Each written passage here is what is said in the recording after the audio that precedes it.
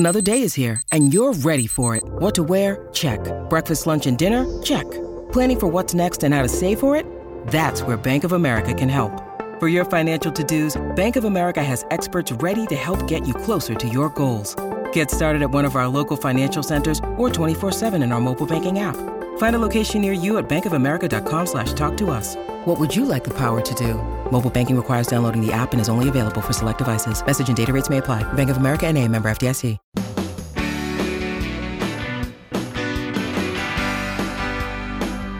I'm so glad you're with us here on the Clark Howard Show, where in these confusing and difficult times, we work together to help each other.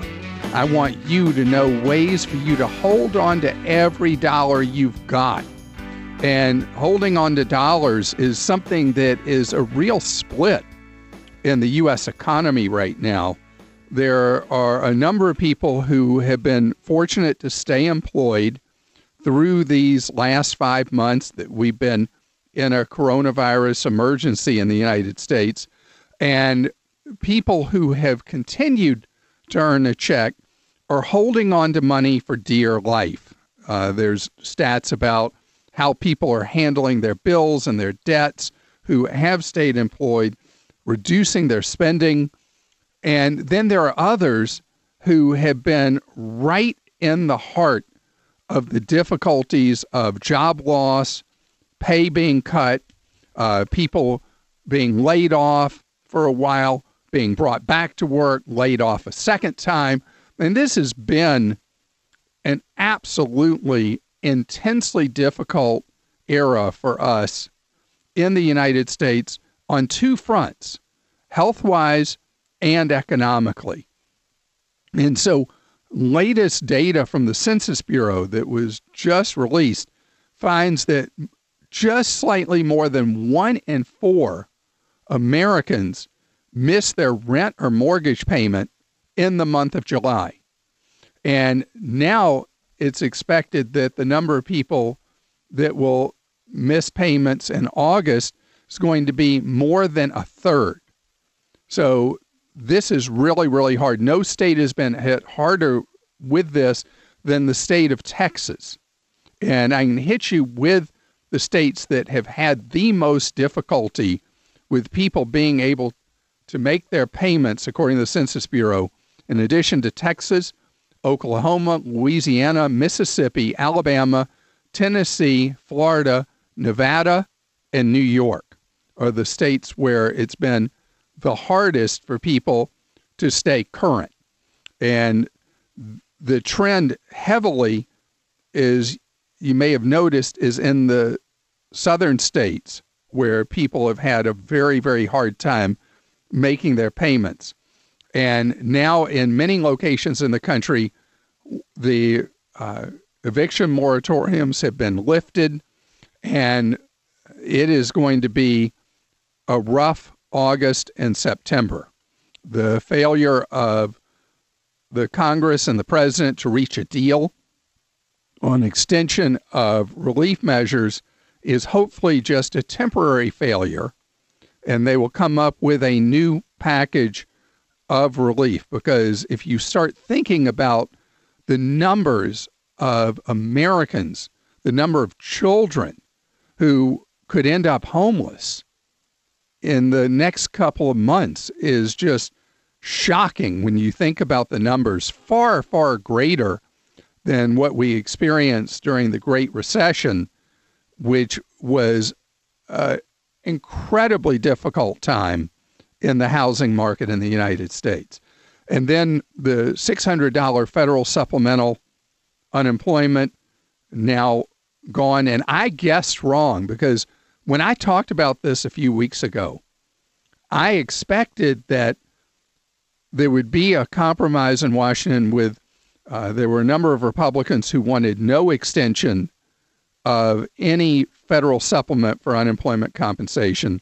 The Democrats wanted to extend the $600, but there was a split with the Republicans. So I figured we were going to end up somewhere around $300, $350 in an amount for an extension. And right now we've got just fog in place. And the question comes, that has been raised by a number of people. How much can we continue to spend? How much can we continue to borrow in order to try to prop up the economy? And it's an unknown how much long-term instability we're causing with large federal deficits. The truth is that all these efforts are a Band-Aid on a pandemic.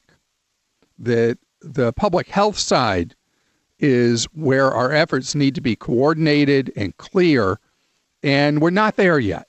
And we've got to get there, because ultimately for the economy to heal, we have to get the public health side right, which we continue not to. But as far as immediate relief, it would be a cascading effect on the U.S. economy if we don't have some kind of extension of a meaningful amount of unemployment compensation so that people are in a better position to pay their rent or pay their mortgages and not lead to the question of people being put out on the street. These are very, very unusual times, and at the same time are temporary. Doesn't feel temporary at all when it's happening to you. As days stretch into weeks, as stretch into months. But I mean, the cause and effect of a pandemic. The pandemic ultimately will fade away. We will find effective treatments. We will find effective vaccines potentially eventually, or the vaccine eventually will burn itself out. In the meantime, we have loss of life and we have illness and we have economic problems. The president, in absence of a deal with the House and the Senate and the White House, issued the executive orders, which are really, that was really not truly an effective means of dealing with these issues we're talking about. And I think was just a way of responding to the lack of ability to reach a deal by the various political parties in Washington, but is not going to be effective in terms of relief measures.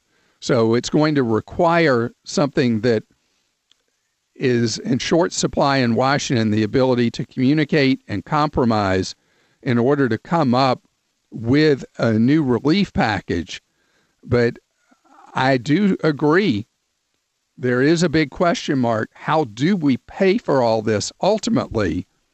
But for people that are suffering today and the run-on effects on the economy, we are going to need at least this one more package of economic relief measures. And I know that everything I've talked about in the last couple of minutes hits sore spots with a number of people. We are kind of raw as a country. I apologize if I've offended you with anything I've said, and we're learning as we go along here. And I appreciate your comments, and if I made you angry, please go to clark.com/ClarkStinks. And it's time for your questions that you posted for me at clark.com/ask. Producers Kim and Joel alternate asking your questions, and Kim, you're up first. All right, this is from Danielle in Florida, and Danielle says, I have a significant amount of student debt. I keep getting calls stating that I'm eligible for student loan forgiveness. Do you know if this is a scam? There are a number of scams operating right now pretending that you are eligible for student loan forgiveness. There is no such blanket student loan forgiveness, and anybody who contacts you is either trying to get in your wallet or engage in identity theft. And so anybody contacting you by email, by phone, by text, anything like that, ignore those solicitations you're getting. There is a pre-existing student loan forgiveness program. There's actually more than one. One in particular, well known, is the Public Service Loan Forgiveness Program. And there's also a program for loan forgiveness that is for people not in public service loan forgiveness, but it requires payments over an extremely long period of number of years. But those things predate all this. And anything you've heard about coronavirus loan forgiveness is actually just talk and proposals going around. There has been a temporary payment holiday, if you will, an interest holiday on student loans that originally was set to expire next month. And now it's unclear, based on the president's executive order and whatever the Congress will do, how that will ultimately play out. Joel? Clark, Ingrid in Connecticut says, I've not been affected by COVID-19, so I'm super thankful for that. However, it would really benefit me to take a withdrawal from my 401k to pay off a 401k loan that I currently have. What are the risks of doing so under the CARES Act? And since I really haven't been affected, can I still make the withdrawal? You can make the withdrawal. And what would happen is basically you're triggering a taxable withdrawal from your 401k when you kill off making the loan payments. And what you avoid is the 10% federal penalty. So you still will owe tax on that withdrawal to pay off the loan. So the loan will be dead, but you also will lose access to that money ultimately being in your 401k. And so that is a personal choice, a decision for you to make.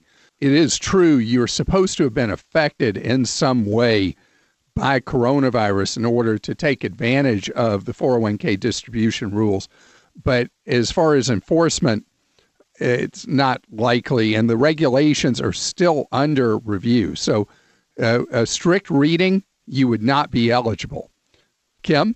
Bob in Wisconsin says, Clark, a couple of years ago, the idea of having driverless cars was causing great excitement. Street testing was going on, and you were one of many who was looking forward to this technology. Since then, crickets. What's the latest? It is happening in the United States.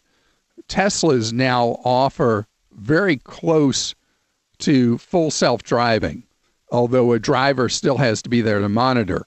What's known as level 5, where the vehicle completely drives itself, most of those research efforts have gone into hibernation recently in the United States as a result of people pulling in their belts because of coronavirus. But the Chinese are working on it full time. And it looks like the first truly autonomous vehicles in widespread use are going to occur in communist China. And I hate that it's going to happen there and not here. When you need mealtime inspiration, it's worth shopping Kroger, where you'll find over 30,000 mouth-watering choices that excite your inner foodie. And no matter what tasty choice you make, you'll enjoy our everyday low prices, plus extra ways to save, like digital coupons worth over $600 each week. You can also save up to $1 off per gallon at the pump with fuel points. More savings and more inspiring flavors make shopping Kroger worth it every time. Kroger, fresh for everyone. Fuel restrictions apply. Jim is with us on the Clark Howard Show. And Jim, you are Hi, Clark. In the Pictionary, you are the financial independence retire early person. They just have your picture right there, don't they? Part of the FIRE crowd. Yep, you got it. How old were you when you were able to bag work and go into retirement? That was a couple years ago. I'm 45 now. 43 years old, you were able to bag work. And I'm curious, were you able to do this because you saved a massive percent of what you made, or did you have your own company that you sold and were able to do this? What led you to the ability to just give work the heave-ho? We're just regular people, Clark. We, I got a wife and a daughter, and we're making decent money. We were doing okay, but not like doctor, lawyer salaries. But we just kept saving and investing. And by the time I retired, probably a couple of years before we retired, we were saving about 60% of our income. So that was, and not even really feeling the pinch either. Isn't that great? So people who wonder how anybody gets it done, it's just all in how you choose to live your life and what you spend. So that's great stuff. So how can I help somebody who has done something that most Americans can only dream about? Well, you've been talking, and I've been reading the news about these crazy low mortgage rates. And we own a duplex as a rental property. with a 30-year fixed loan on it. We bought it in 2015 at a 4.75%, which sounded great at the time. Right, exactly. But now I'd like to maybe bring it down to a 20-year or even a 15. But this early retirement stuff's actually biting me in the butt a little bit in that, we're struggling to find a lender to help us refinance because we don't show a regular income. And, we have excellent credit. We have a sizable net worth, and the rental property's throwing off more than enough money to pay for expenses. But I just can't seem to find what percent lender. equity do you have at this point in the duplex? I'd say we're about 50% right now. Wait. You have 50% equity in this property, and people aren't interested in doing a refi for you? Well, maybe part of the problem is the duplex was $98,000, and it's worth maybe about $130,000, $140,000 right now, and we owe about $64,000 on it. Okay, so I have a weird question for you. I'll take it.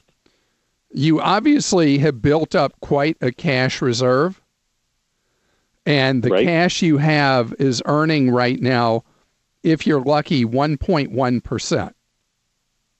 Very true. Yes. I would blow out the mortgage. You would? Yeah, I wouldn't even refi. I would just take you said 64,000? That's correct. I'd take $64,000, pay off that mortgage, and then every month you're going to be netting so much more income from the duplex. You're going to have a lot of money to rebuild those reserves pretty quickly. On one hand, you're earning 1%. On the other hand, you're paying nearly 5%. Nobody wants to refi a loan that low anyway, that low a balance anyway. Do you have a decent enough cash reserve that I'm not going to put you on a razor's edge? We have about 5 years that we're keeping out of the stock market just to as part of our glide path here. So, okay. Yeah, we'd be okay. Just eat into that just enough. Wipe out the mortgage, own it free and clear, and then you're going to net how much additional dollars per month? What does the mortgage cost you right now? Well, it's about $650. We're paying $750 a month right now on it. So $650 a month. You're gonna build up your reserves again pretty fast, and you already have such a large reserve. It's a sure thing. So that's what I'd do. Forget the refi. Pay it off, own it, and you're the winner. It's my pleasure to welcome you here to the Clark Howard Show, where it's about you learning ways to save more and spend less. And don't let anyone ever rip you off. Our websites, clark.com and clarkdeals.com. Well, we have a very odd school year.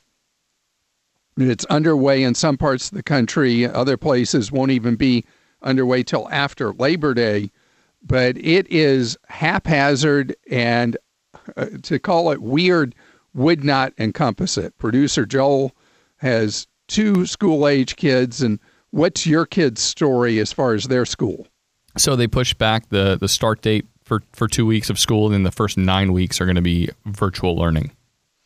And your kids are young, so virtual learning at their age, 5, 7 years old, right? That's right. Yeah, it's gonna be kind of hard to do the virtual learning thing. We did. My 5-year-old was in pre-K last year, and when they stopped going in person, we basically abandoned the online learning pretty quickly, because for a 4-year-old to try to learn in front of a computer is darn near impossible. Unless it was a cartoon video. Right. Exactly. And I have a 9th grader, a high schooler, who for now is going back into the classroom, and they have a color-coded system that I talked about a few weeks ago, which is yellow, orange, and red. Red is online only. Yellow is in the classroom 4 days a week in person. Orange 2 days a week in person. And they're starting off at yellow 4 days a week. And they are doing extreme distancing of the kids, 100% mask compliance, and it is everything they could do to try to deal with the public health side. My daughter, who is a college junior, her school is online only all the way at least till January. And I can tell you she hated online in March, April, and May. And it was a terrible way to finish her sophomore year. And now she's got it all fall long as a college junior. They did cut the tuition, though, 4%. Still a crazy amount of money, but they gave a small tuition reduction for the fact that it is online. And so this is something all of us are going to experience. It's going to keep changing. There was a suburb of Atlanta that was much in the news nationally, actually internationally, for starting back school with no masks required, no distancing required, and immediately ended up with an outbreak of coronavirus and now is online only till they figure out what to do next. And so this is hard for parents, especially anytime a family lives in a multi-generational household with grandparents living under the same roof as the school-age grandkids. Is an intensely dangerous thing if a grandkid brings coronavirus home from school and gives it to a grandparent in the house. The fatalities from coronavirus overwhelmingly have been among older Americans. And so the schools will benefit the most and the kids benefit the most from being in the classroom.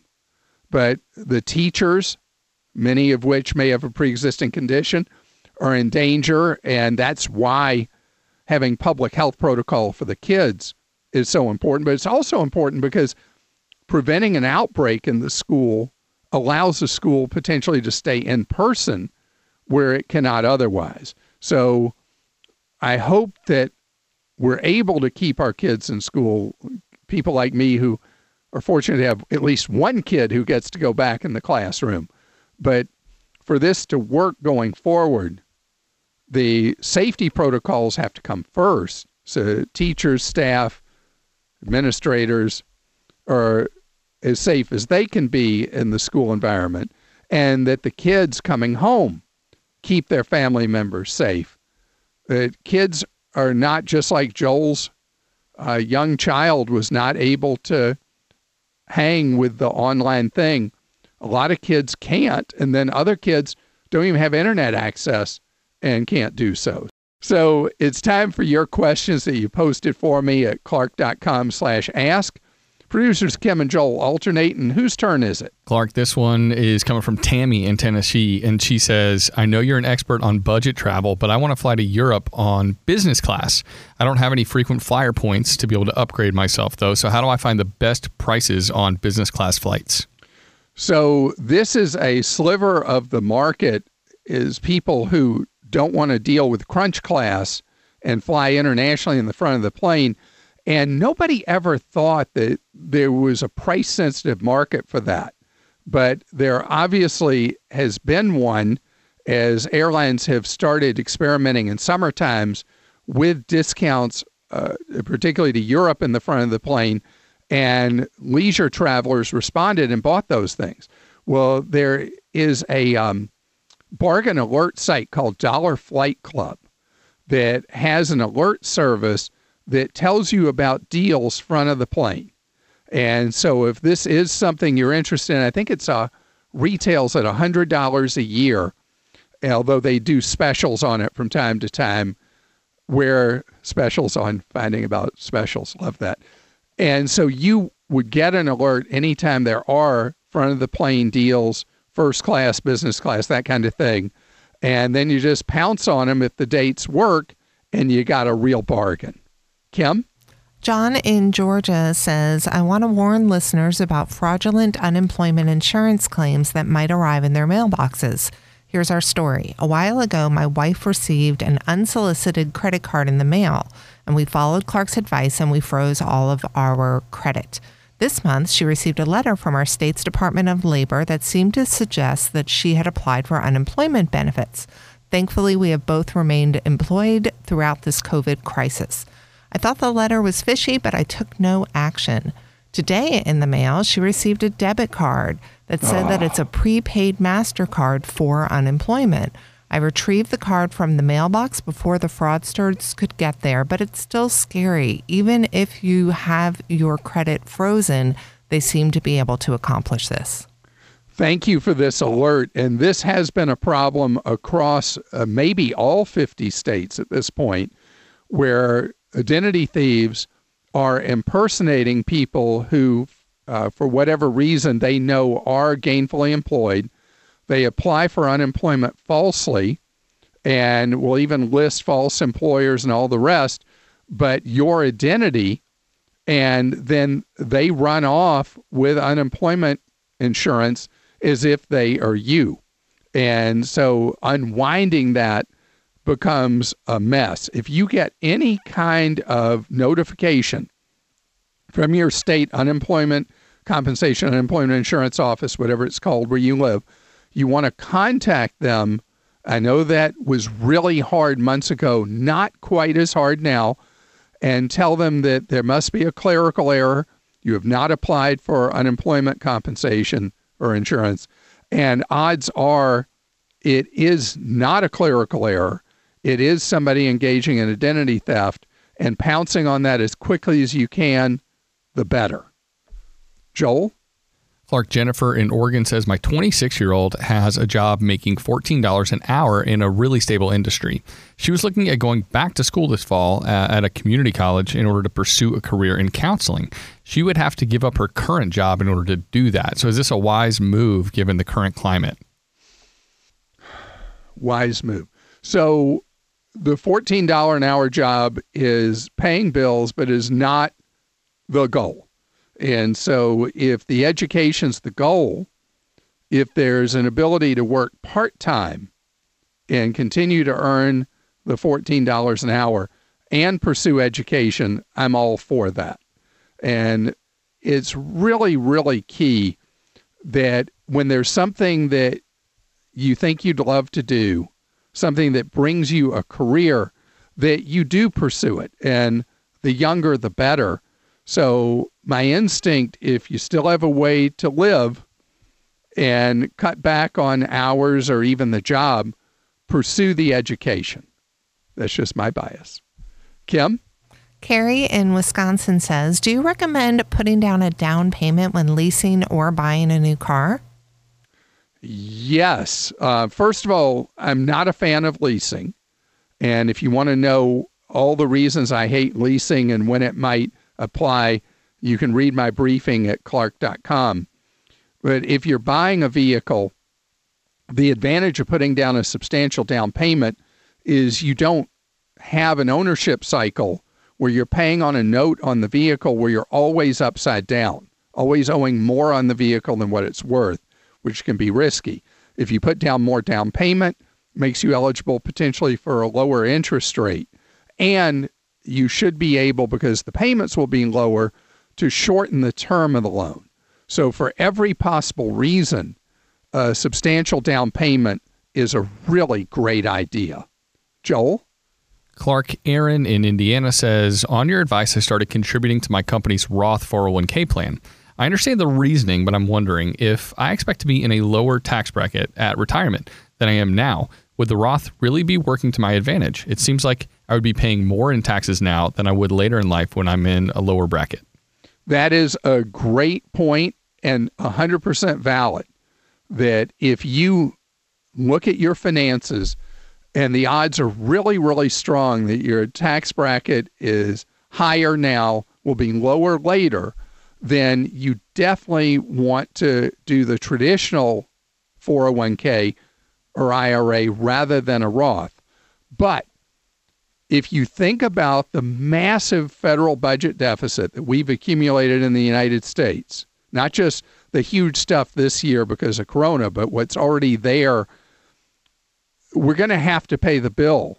And eventually, I think it's logical that we're going to see higher tax rates than we have today. So unless you're looking at having a much lower tax rate in the future, that if it's bumped up, you'll still save money, likely you're better off especially based on today's what are historically very low tax rates, being in the Roth version of a retirement account instead of traditional.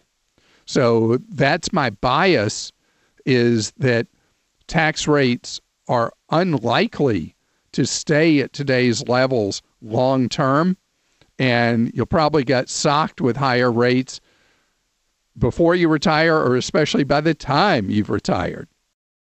Robert is with us on the Clark Howard Show. Hello, Robert. Hello, Clark. Good afternoon. It's great to have you here. You are one of the hardy souls who is willing to book a cruise for next year. Well, that's true, although it's not quite that brave since the cruise industry is so bad. They have a cancel for any reason for $100 up to 120 days from sailing. So we've got a pretty good window to see how things are working. You know, the hard part with that, though, and it's something that has given me pause, is the cruise lines are losing massive amounts of money. I mean, gigantic amounts of money. And my worry is that we're going to see cruise lines go bust. Well, and that's my big worry, our big worry, and the reason for my call today, to figure out how to address that problem. So in a normal world, I would talk to you about using a credit card to pay for the cruise and knowing that you have some protections with that credit card if they go bust. The difficulty with that is that the credit card companies are going to play hard on this with the cruise line, with the cruise bookings. If a cruise line goes insolvent, that credit card companies have a lot of flexibility once you are past 60 days from when you make a payment as to whether or not they will honor a dispute that you would file based on an insolvency. So with you booking so far in advance and the money being out there for so long, who knows if the credit card company would stand behind you or not? Because in the 60-day window, the rules are rock solid in your favor. Right. When you move past 60 days, and then we're talking about a failure to deliver goods or services, it gets more dicey whether or not you would be able to get that refund. So I have another alternative. I'm listening hard. Okay, so the other thing is to buy a trip insurance policy that protects you against supplier default. Now, I don't know if the trip insurers are now excluding supplier default on their newest policies because they're worried about what airlines are going to fail and what tour companies are going to fail and cruise lines are going to fail. So you'd have to read the terms and conditions and exclusions very closely on supplier default. But a policy, a simple trip insurance policy will cost you about, depending on where you buy it, 4 to 6% of the cost of your cruise. We have traditionally bought and planned to buy. We're definitely in the COVID market, so we want one that will ship the body home and look out for a late arrival and that sort of thing. So we would want one anyway, and that gives me a great shopping point for the cancellation. So if you go to Insure My Trip or any other of the trip insurance comparison sites, they will give you like a matrix where you can look at policies that have the various features you want, and they'll give you the premium thing and all that. They'll also show you which policies people have had problems with based on reviews people have posted. But in your case, and in the middle of a pandemic, you got to pay such close attention to what are the exclusions, specifically because of coronavirus, and then how they treat supplier default to cover those two key characteristics. Because, if they exclude an illness based on coronavirus, then what good does it do you, right? So you're going to have to really, really review to be comfortable you're getting real coverage. And, you know, booking a cruise now for next year is a possible huge money saver. But at the same time, it comes with these snakes in the grass. And so you got to be aware that the opportunity also involves hazard. You're listening to The Clark Howard Show.